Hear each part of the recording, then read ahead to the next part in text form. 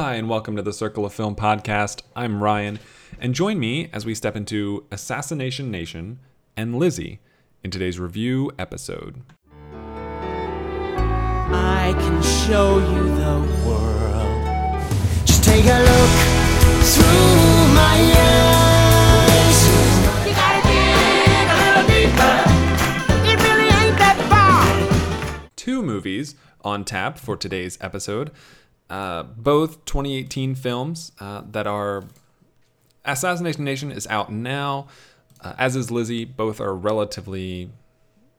they're not... Well, Assassination Nation is a wide release, but is... I don't know. Not a lot of people are seeing it.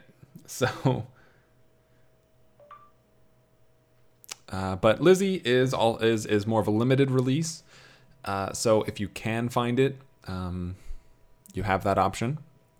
But let's talk about the movies first. No spoilers, just straight up impressions and reviews to do this. First up, Assassination Nation. This is the first of the two that I had seen, so I will talk about it first.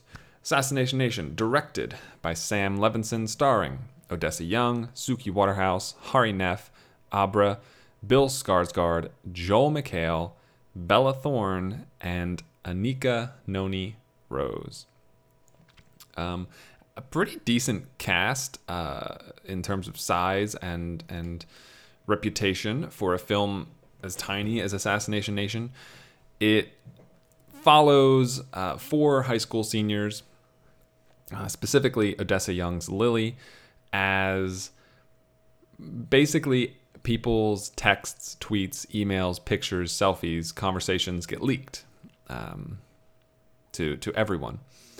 And the opening one is, I believe, the mayor, whose entire social media profile and secrets and private files are all leaked, showing that he is a cross-dresser and so forth. And one of the opening scenes, he is holding a press conference, and he's trying to speak as everyone is jeering and yelling and screaming at him until he pulls out a gun and shoots himself in the mouth, through the head. And this is a movie, it is very stylized, it is very, very over the top, very aggressive, very exaggerated, and it kind of just follows this town, the town of Salem, which is not, used without reference to its context, as it really just kind of crumbles underneath the ensuing madness that takes place once more and more secrets and private information is revealed from some of our main characters to tertiary characters that are in their lives and also affect them, and so on and so on and so forth. And you could describe this as Mean Girls meets The Purge. I think that's a relatively apt description, and as far as I'm concerned, it works. I think it works. I think it's a very divisive film. If you like it, you like it, and if you don't like it, you hate it. And I enjoyed it. I had a lot of fun with it. I thought the cast was great. I wasn't a big fan of Odessa Young as Lily. I wasn't... she was fine. I liked the rest of the cast a lot more. And it really just shoves a huge middle finger in the face of a lot of different things throughout the course of the film. There is a sequence for about a minute early on in the movie where it warns you that, if it's gonna there are gonna be a lot of trigger warnings, and it's just a cycle of all these snapshots from the film itself with, violence, torture, rape, and so on and so forth, and all the things that are going to take place. And it's true. The film covers a huge swath of things, and it's not really trying to say anything specific about each individual aspect. It's one of the things is toxic male masculinity. The movie doesn't. The movie plays on that a couple of times, but it's not a piece that's saying it's not devoted to the idea that toxic masculinity is a bad thing. It says that, but it's not spending more than maybe 5 minutes of the runtime on that issue. And so what is more pertinent is the fact that all of the things, every single thing that it touches, which is a huge, huge percentage of what's just happening in the world, that's the commentary that like everything is bad, everything is wrong. The system is corrupt and caustic and terrible, and maybe we need 4 girls in red jackets with guns to blow up the establishment. Maybe that's what it takes. Maybe that's where we're at. And it really does become this sort of love letter to chaos almost. You try to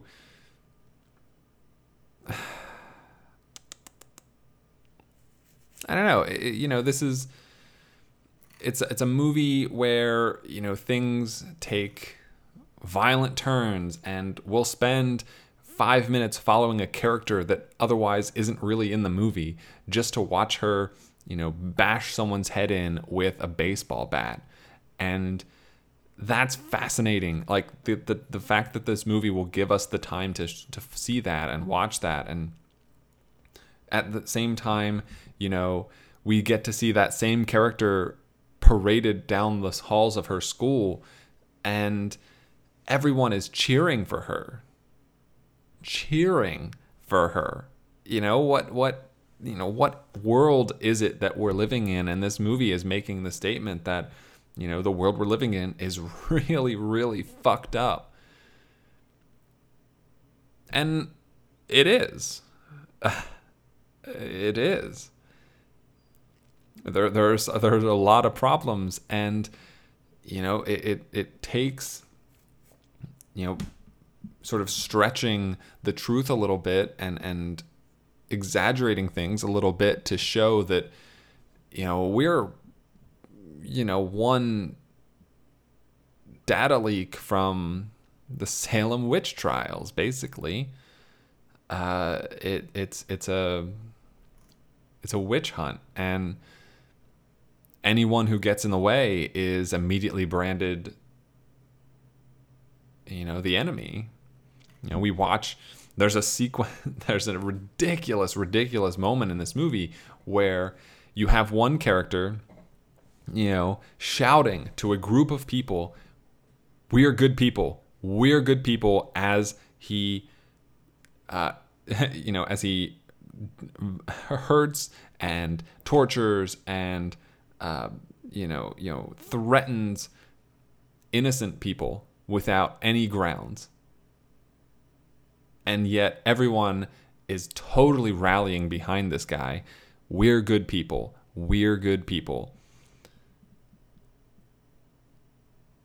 And that's kind of everything in a nutshell, isn't it? We think to ourselves, yeah, everything's real messed up out there, but I'm a good person. And yet you're complicit by letting these things happen. And everyone is kind of watching and passively approving of all of these horrors and travesties that are taking place. So you have Odessa Young as Lily, main character. You have Suki Waterhouse as Sarah. I liked her. I like Suki Waterhouse. I liked her in The Bad Batch. She doesn't get too much to do in this, but I thought what little role she had was really fun and really nice. Hari Neff as Bex is fantastic. I love her in this movie. She is probably the most predominant character outside of Odessa Young, and I thought she was exceptional. just absolutely killed it. She gets a brilliant moment towards the end of the film that I really did love. And then Abra, who is the fourth member of the teenage girls quartet, she was fine. She and Suki Waterhouse, the lesser two of the four, and she was fine. Side characters, you got Bill Skarsgård, who played Pennywise in It, here playing a high school teenager. He was fine. I don't know. He did what the script wanted him to. Joel McHale was pretty good as his role. He played Nick. I forget the last name. But you don't know. His role in the story is very scary. And I really liked the reveal. I liked the ending of his character, the finality of his character, but I think that he's too absent throughout most of the film to really have a big impact. You also have Bella Thorne as Regan, who is really hamming up her, Valley Girl voice and so on, and I thought she was fine. I don't know. I liked her the most in The Babysitter of things I've seen her in. And this, she was kind of very side character, which is strange because, I guess I don't know when this movie was filmed, but she's far more recognizable than most of the other people in this movie at this point. So, outside of Hari Nef, I thought the cast was fine. Nothing exceptional. As far as the filmmaking, there's an incredible long tracking shot, unbroken shot in the film surrounding a home invasion sequence that's all filmed from outside of this house, mostly as the camera drifts from window to window, which reminded me, there's a scene that's very similar to this in Fargo, the first season of Fargo, that follows two guys going into a building and shooting it up, and we watch it from outside as they go from floor to floor through the and see through the windows. And this was very similar. I think it was even longer. I loved the complexity of it, and you really felt that sense of dread as you weren't sure what the next room was going to hold as you floated from one window to the next. I really loved that scene. I thought it was fantastic. One of my favorites. Didn't quite make the list for me, but definitely worth appreciating in that sense. The music and score of this movie is awesome. So awesome. It's over the top a lot. It's very in your face, but it feels like what it's the soundtrack itself is kind of what Suicide Squad wanted to be. Suicide Squad, great songs in it, but it just like a lot of people say, it feels like a bunch of trailers stitched together. And this utilized that sort of a method much, much, much more effectively and much better. Going from and including the actual score behind it to also just totally create a mood and an atmosphere that really feels like this is just the world. This is like some sort of anime over the top exaggerated world that exists and lives and is lived in. And that's really important. It needs to be believed on some level, right? Even if it's not how we ever imagine our world existing and living and playing out, it has to feel like that world can do it.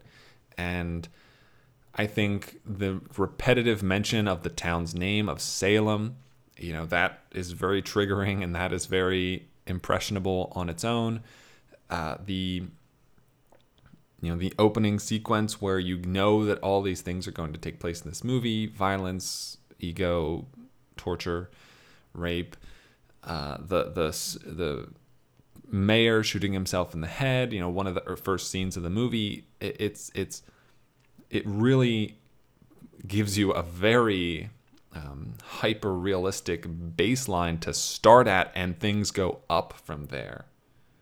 They get more exaggerated, more over the top, so on and so forth. So it's not for everybody. Definitely not. It's very much of a particular audience. For me, I really enjoyed it. I ended up giving the film a 72. It definitely has problems, but certainly excels in the places it's trying to excel at. And it is gory, it is messy, it is rough and bloody, and there's so much language and promiscuity and so on and so on and so on. There's a sequence relatively early where the screen is sliced into 3 segments, and they're constantly shifting their perspectives, and we're watching 3 different characters at the same time. And I thought the filmmaking of this movie was very, very effective and very, very, very strong. Very strong. So, that said, as far as other impact that Assassination had, the score currently makes my list. Makes the Circle of Film Award list of scores, and Hari Nef as a supporting actor. She was great, and so currently with 2 nominations for those 2 things. Loved it. Very happy. But that's Assassination. Again, I think watch the trailer probably, because you're gonna know from the drop if it's a movie that could even possibly remotely interest you. And it's not going to interest everybody. So, I don't know. It's. I think if you liked, say, Sorry to Bother You, this could be in your wheelhouse. This could work. Sort of, that very hyper-realized, like real life similarity, I think could work. But, depends. We'll see. Assassination Nation. Which brings us to second movie of today's episode, which I saw yesterday, which is titled Lizzie, also 2018 film, directed by Craig McNeil. Craig McNeil he made 2015's The Boy, which I haven't seen. I've only seen one other film of his, and it was a short film that won a lot of awards called Late Bloomer. But Lizzie also stars Chloe Sevigny, Kristen Stewart, Jamie Sheridan, Fiona Shaw, Kim Dickens, and Dennis O'Hare, among others. And it's the story of Lizzie Borden in the late 1800s, 1890s, who is living under the strict rules of her father, played by Jamie Sheridan, I believe. Yes. And basically unhappy, and thinks she knows much better than he does as far as the family's fortune, as far as the family's business and dealings. At the start of the film, Bridget, or Maggie, played by Kristen Stewart, enters the house as a live-in maid, and they slowly develop a friendship, and things kind of spiral out of control from there. There is violence and some very not so nice situations happening. So part of it is the house, the father is continuously receiving all of these threatening notes almost every day. You have his first wife, Lizzie's mother, died. Now he has Fiona Shaw as his new wife, who doesn't get along with Lizzie at all. Kim Dickens plays Emma, who is Lizzie's sister, who also, has her sort of kind of tries to stay out of things most of the time. Then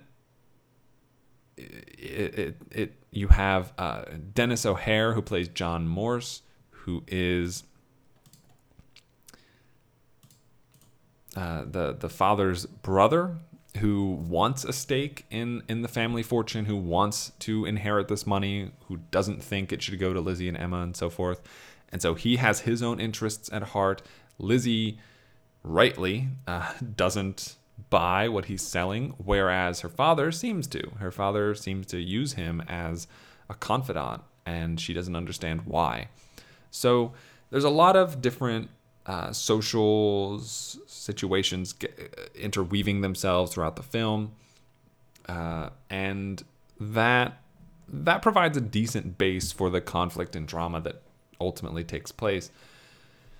However, it's when things start to roll into each other, start to escalate, that I think the film loses its footing a little bit in the middle third. It ends up stretching itself a little too thin and too long. I think Kim Dickens as Emma is vastly, unnecessary as a role. Whether or not she really existed was fine, but I think that her impact on the film is very negligible.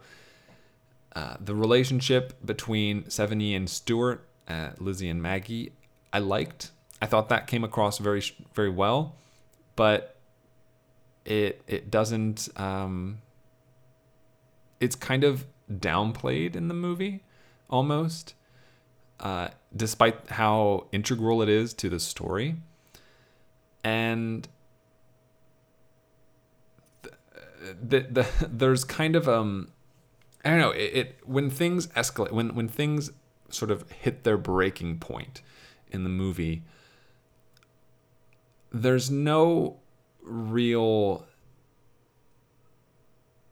It just happens. It just happens immediately, and you don't see the transition from Lizzie's character as someone who couldn't do such a thing to someone who could do such a thing. You don't see the change in her to make her capable of what ultimately happens. And when we flash back, there's a time skip forward, and then there's a flashback to the events that take place. And those events, the depiction of them, that I've really loved. The ending of the movie I really enjoyed. I thought the deliberate and slow, methodical way that we saw Lizzie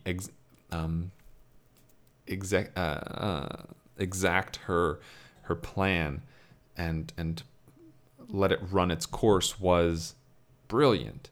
You get to see every step of the way, what her plan is and how she's going about it, and what the next step is going to be, because we have the timeline. We know the timeline already from what we already saw in the future. We know the result. We know the end result.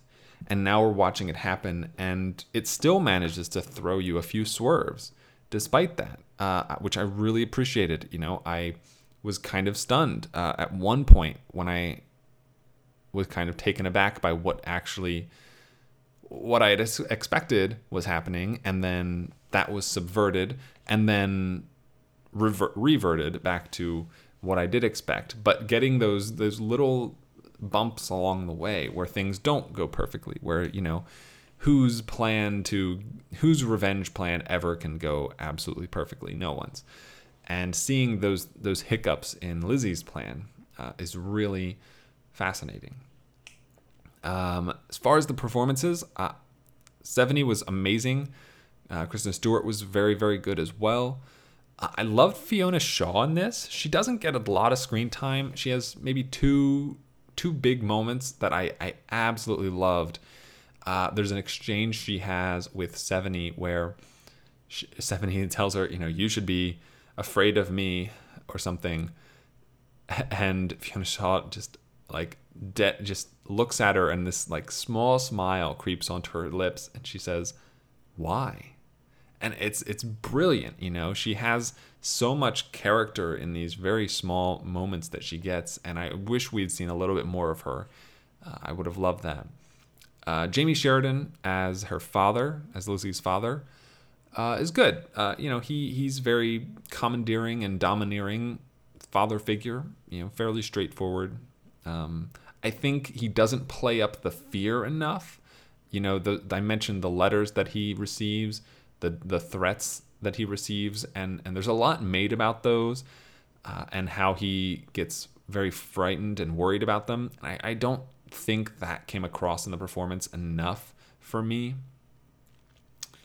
Dennis O'Hare as the brother was fine. He didn't exactly stick out. He gets a couple of moments towards the middle/end of the movie, which were fine, but it was very straightforward and one-dimensional of a character for me. But yeah, Seveny, Stewart, and Shaw were fantastic. Loved them in this movie. I haven't put this movie into the spreadsheet yet, but I'm pretty sure it will have an impact in the acting categories for the moment, for the time being. We will see how that all shakes out. I liked it. It's not great. I wanted more. It's a very small story, and we don't really ever leave the house that they live in.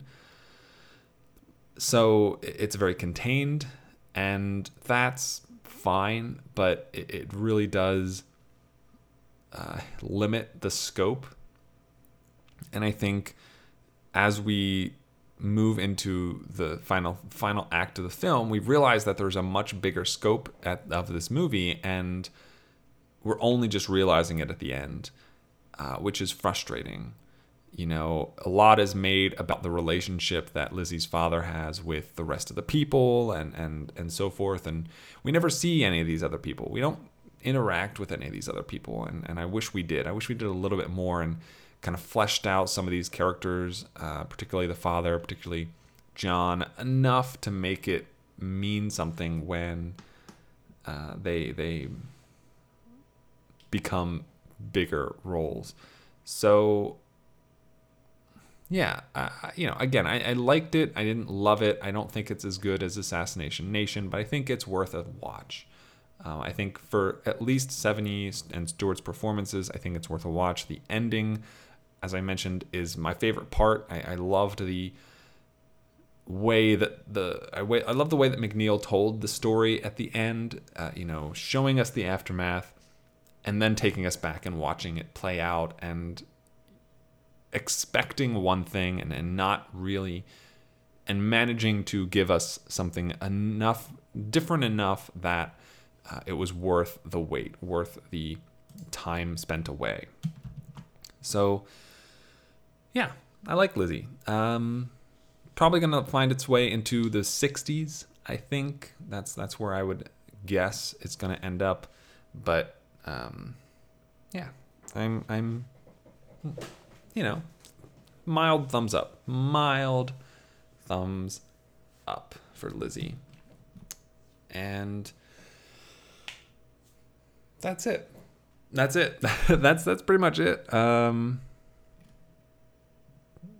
That's all there is to the movie. It's very straightforward, but it's it's mostly acting, and it's mostly the relationship between Stewart and Seveny. So that's it. That's it for today's episode. I am in the process of recording stuff early because I will be away for a while, and need to kind of get some episodes ready to go. So, my plan, here's the upcoming schedule. This episode coming out Friday, the 28th. I'm going to do... Right now, there's going to be 2 more review episodes on other newer films on Monday and Wednesday next week. And then I have the top 10 1950s Born Actors episode on next Friday. And then I will be back to record by Monday. Probably Monday's episode will be top 10 new films that I saw in September. So I'm excited and looking forward to all of those. Thank you so much. And now, the outro, courtesy of Meg Berquist. Thank you for listening to today's episode. If you would like to listen to more episodes, you can find this podcast at circleoffilm.com or on iTunes. Don't forget to rate and review.